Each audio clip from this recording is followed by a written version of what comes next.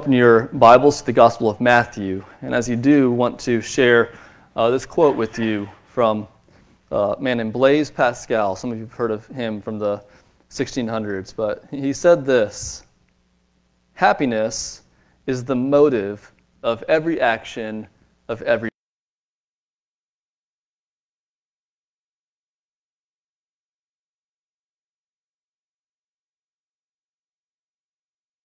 Themselves. Happiness is the motive of every action of every man.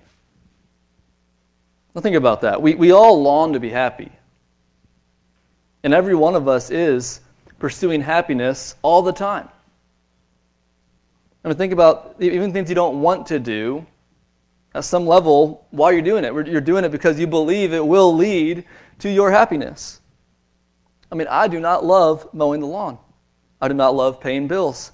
I mean, who loves paying bills? I just love seeing this money leave my account. I don't love exercising, but why do I do these things? I believe at some level that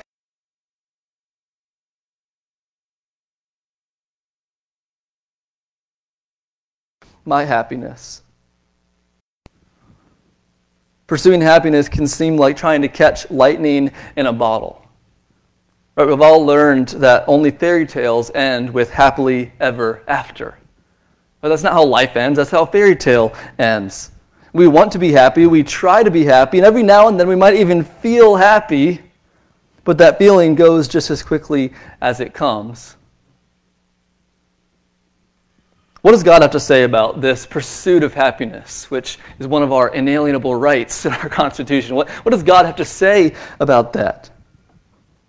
Well, we might expect God to condemn it. Right, to condemn the pursuit of happiness as nothing more than sinful, self-centered living. And to say, stop pursuing happiness, start living for others. But God doesn't condemn it in Scripture. In fact, God encourages the pursuit of happiness in Scripture.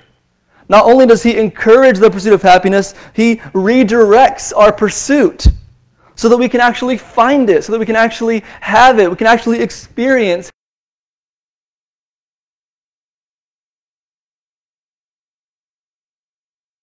And He made us that longing knowing that only He can truly satisfy that longing. And so in Scripture, He comes to us and He doesn't say stop pursuing happiness. He says start pursuing happiness in me. Start pursuing happiness in this way so that you can actually find it, so that it's not fleeting. And we see this when Jesus comes as well. Jesus does not come, though He has much to say about self-denial, about living this life almost in a sort of death, right? He doesn't do that as an end in itself, but He does that as a means to a greater happiness. And we see that in the Gospel of Matthew. We see that in the Beatitudes. So we are in the Gospel of Matthew in our series following the fulfillment, and we just started last week the Sermon on the Mount.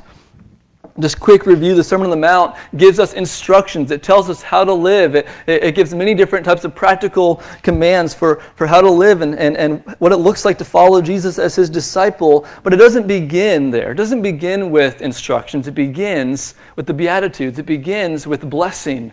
It begins with pronouncements of God's favor, which is so important because it means that God doesn't come to us and say, do these things and earn my blessing. God comes and He says, I bless you, now respond in obedience. It's the logic of grace that we saw last week. So we're in the Beatitudes now, and we're going to go through these in 2 or 3 weeks here and just slowly meditate on these blessings that Jesus pronounces at the beginning of this sermon. Let's look at Matthew 5, and as you see in these opening verses, one word repeating itself over and over again, right? What is that word? Blessed, blessed, blessed. What does that mean? Sounds very churchy, doesn't it? Blessed, blessed, bless you. What does it mean? What does it mean to be blessed? Literally, it means happy. I mean, that is what the word in its simplest form means. It means happy, but the problem is that when we talk about happy, we're usually just talking about this superficial feeling, right? That comes and goes, this superficial, fleeting happiness. And that's not what's being pictured. It's not just the superficial feeling, but instead it signifies a deep inward happiness. You might just call it joy, right? You might refer to this as joy that we experience, but it's this deep inward happiness And it's rooted somewhere. It's rooted in some blessing that's been received. So every one of these Beatitudes says, blessed are this type of person, and then it tells us why they're blessed. It tells us a specific blessing they've received to lead them to this state of happiness, this state of joy. So what?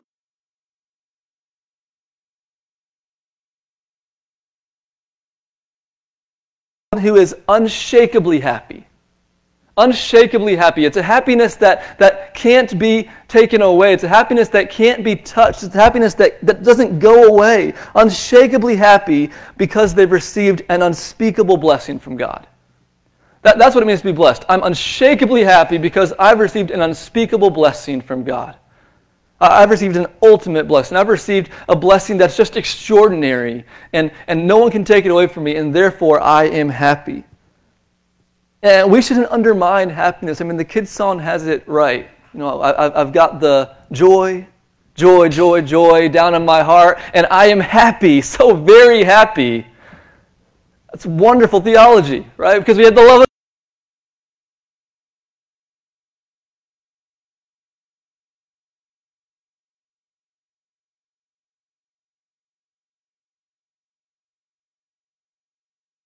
who is unshakably happy. That's what the Beatitudes are telling us. They're not just telling us, do this and be blessed. They're saying who is blessed, who has received these blessings that lead to this unshakable happiness. And in the first three Beatitudes, here's what we're going to see this morning. In these first three, unshakable happiness belongs to the humble. Unshakable happiness belongs to the humble.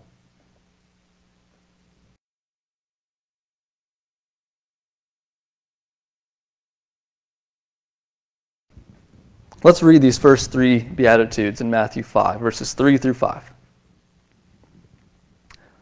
Blessed are the poor in spirit, for theirs is the kingdom of heaven. Blessed are those who mourn, for they shall be comforted. Blessed are the meek, for they shall inherit.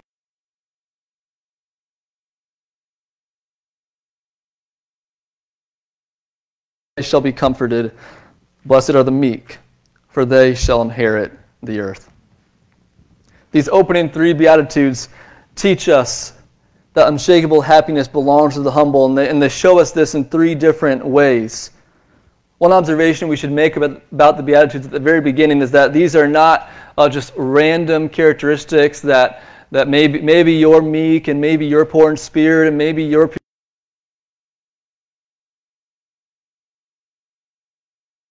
characterize everyone who has been blessed, every one of them. And the first three belong together. Unshakable happiness belongs to the humble. And the first way we see this is that unshakable happiness belongs to the poor in spirit. The poor in spirit are blessed. Blessed are the poor in spirit.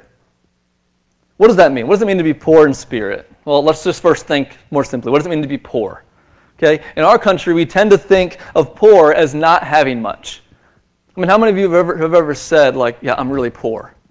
Or even said, like, we're broke. Maybe you have been. I'm not saying that you've never been there, but we tend to mean that we don't have very much compared to others. But this is understating poorness, the way that Jesus is using it. It's not just not having much, it's not having anything. To be poor here is to have nothing, to be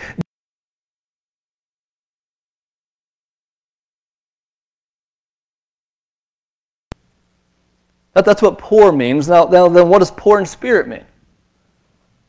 Well, it means to have nothing in yourself, spiritually speaking. It means to be destitute before the Lord of any good. It means to be destitute before the Lord of any righteousness, of any merit. Before God, you have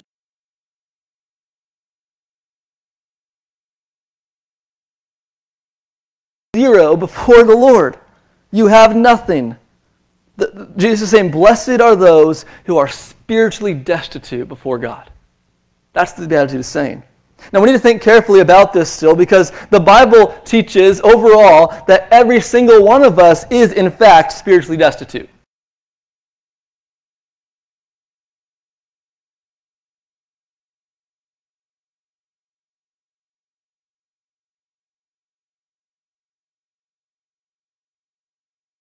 Everyone is blessed in this way. And so what does he mean? What is he getting at when he says, blessed are the poor in spirit?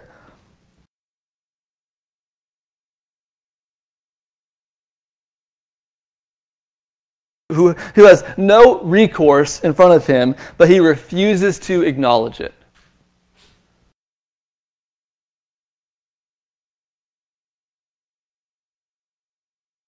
Seek help. He will not seek help. This is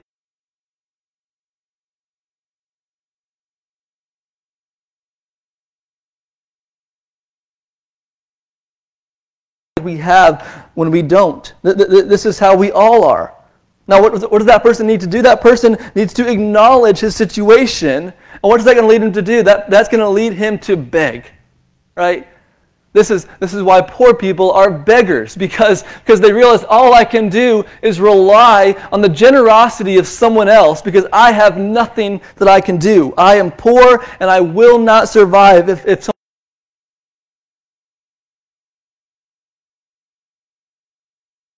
First Beatitude is calling us to do. Acknowledge that we are poor in spirit. Acknowledge that we have nothing in of ourselves. Acknowledge that we have no good, no righteousness before the Lord. Come to God acknowledging that and begging for help, begging for mercy, begging for generosity, begging for grace. This calls us to be spiritual beggars before Him. And you know what? The Lord is generous. The Lord is generous. When we come to Him, acknowledging our spiritual poverty, begging Him for help, look at how He responds. Blessed are the poor in spirit.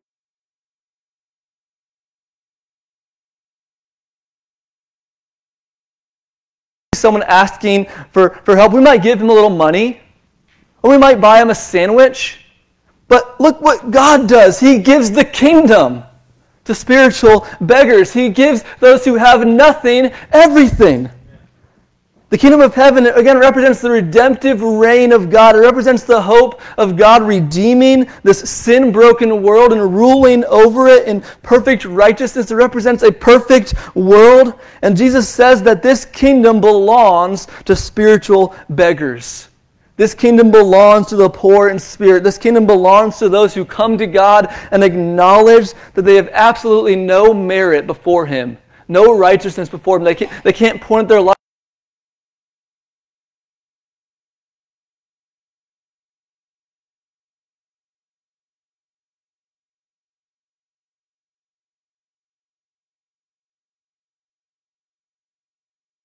And I'm begging you in your generosity to bless me. And to those who have nothing, God gives everything. Theirs is the kingdom of heaven. And only theirs is the kingdom of heaven. The kingdom of heaven only belongs to those who come like this. There's not another category of person out there that the kingdom of heaven belongs to. Again, because we're all actually spiritually destitute.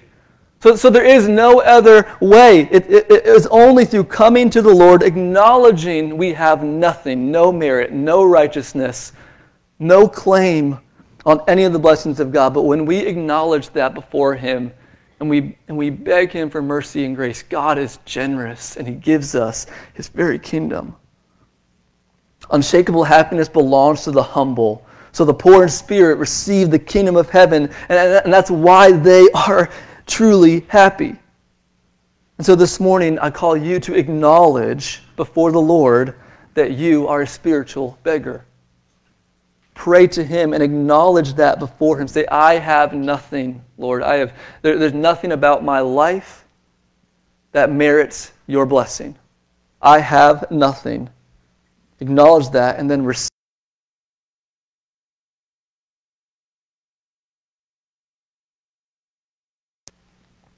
Second, unshakable.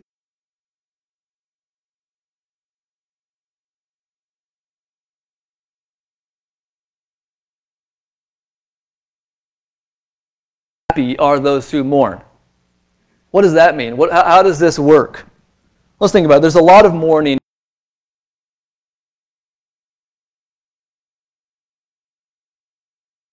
Mourning over loss, mourning over sickness, mourning over injustice, mourning over death.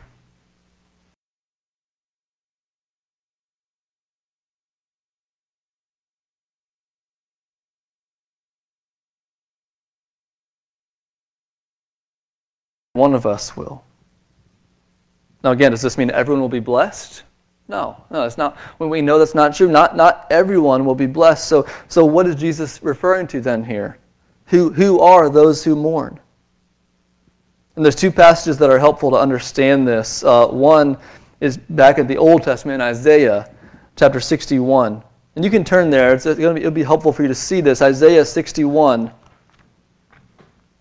This passage is referring to Jesus, is referring to the ministry of Christ as the Savior of his people, Israel.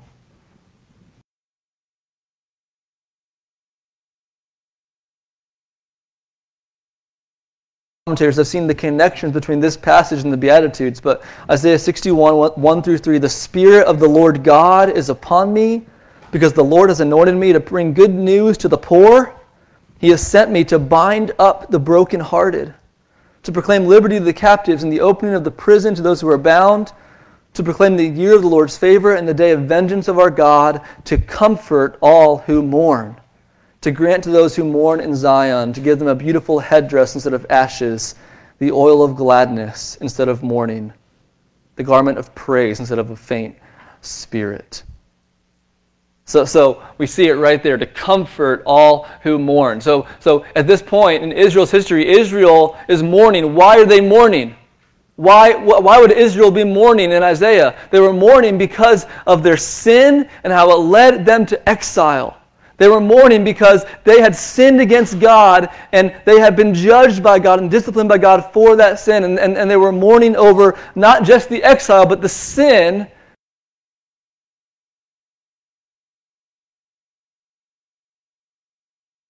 and their rebellion against God and his ways. And here, Jesus says that when he comes, he's going to comfort those who mourn. He's going to comfort those who are mourning over their sin and the brokenness that has wreaked in their lives.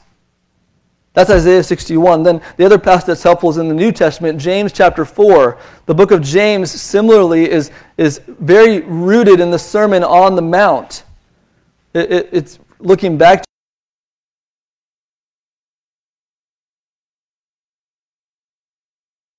4 verses 8 and 9.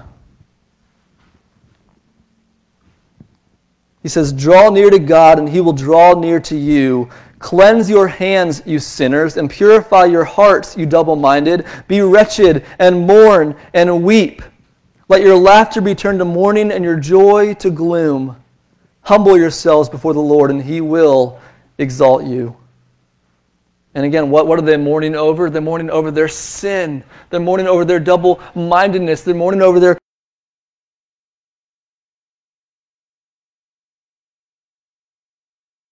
and humble themselves in this way. Talking about mourning over sin and over all that it has done.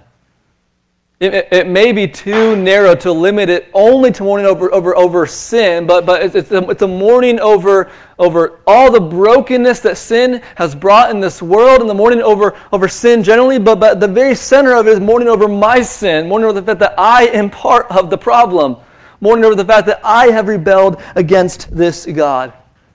You know, our culture is great at seeing sin, seeing evil, especially injustice, right? Our culture has just the radar out for injustice, right? And rightly mourns injustice. But how often is there the moment where everyone turns inward and says, "It's me.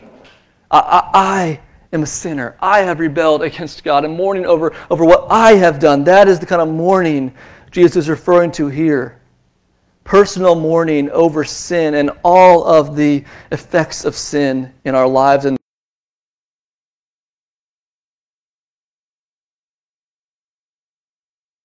blessed are those who weep over their sin. Blessed are those whose laughter has turned to gloom because of their sins against God. How can he say that? Why would that be a blessed state to be in? And here's why. It's because they shall be comforted. For they shall be comforted. Those who mourn over their sin will be comforted with God's forgiveness, with the word of God's grace, the word of reconciliation, and ultimately with the comfort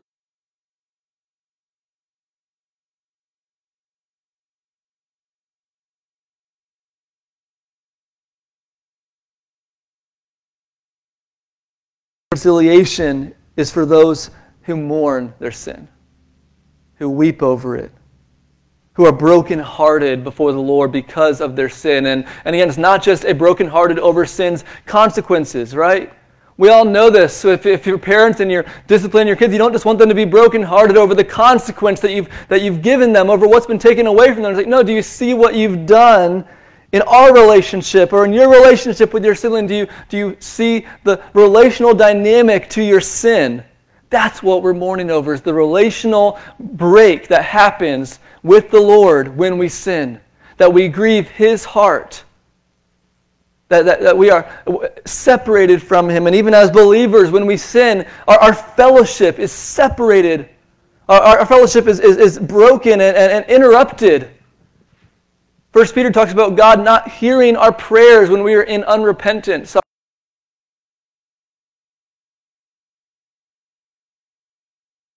Consequences there might be. That's not what we're mourning over. We're mourning over the fact that my relationship with God has been broken in some way, and I need to make it right. And when we come like that, just like a parent would when they see their child truly mourning over that, what do? They comfort them. Say, I forgive you. And they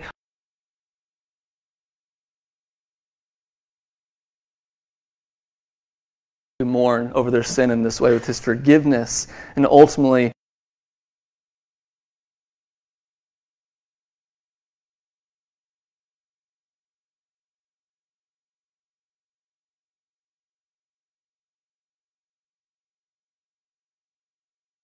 every tear from their eyes.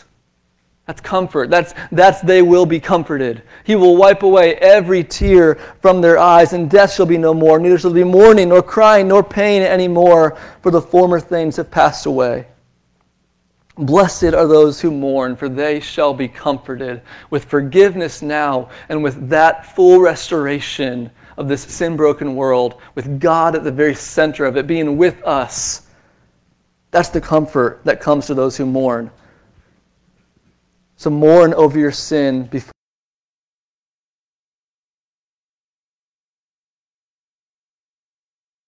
comfort and forgiveness. Unshakable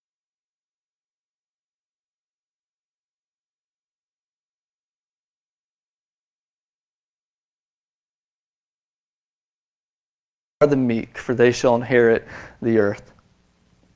I also want to ask you, when's the last time that you called someone meek? We don't really use that word, right? It's a difficult word for us to understand. It's a difficult word to define. We don't really think about meekness very much, and it's a difficult word to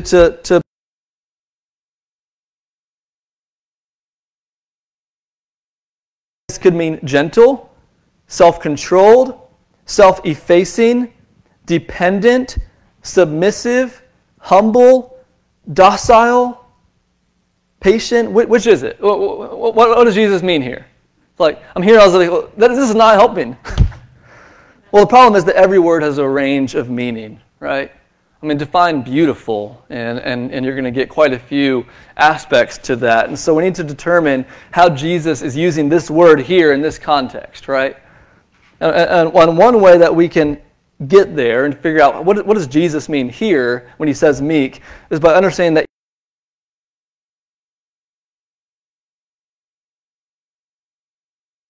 and they couldn't have really been rearranged. Like, for instance, you're not going to start with persecuted for righteousness' sake, because that assumes that you have righteousness. But you start with poor in spirit because you have no righteousness. There's a progression from A to Z there, right? And so whatever meek means, it builds off of poor in spirit. It builds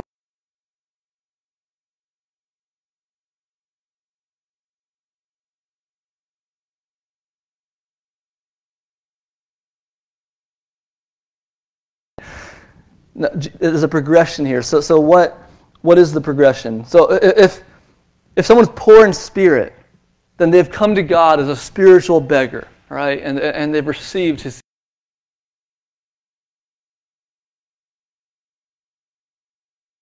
in their sin, and they're repenting and mourning and seeking His forgiveness. And that leads to a certain posture. Just think about it. What is your posture after after coming to God in repentance, when that process of repentance is at its completion, what is your posture in that moment before the Lord?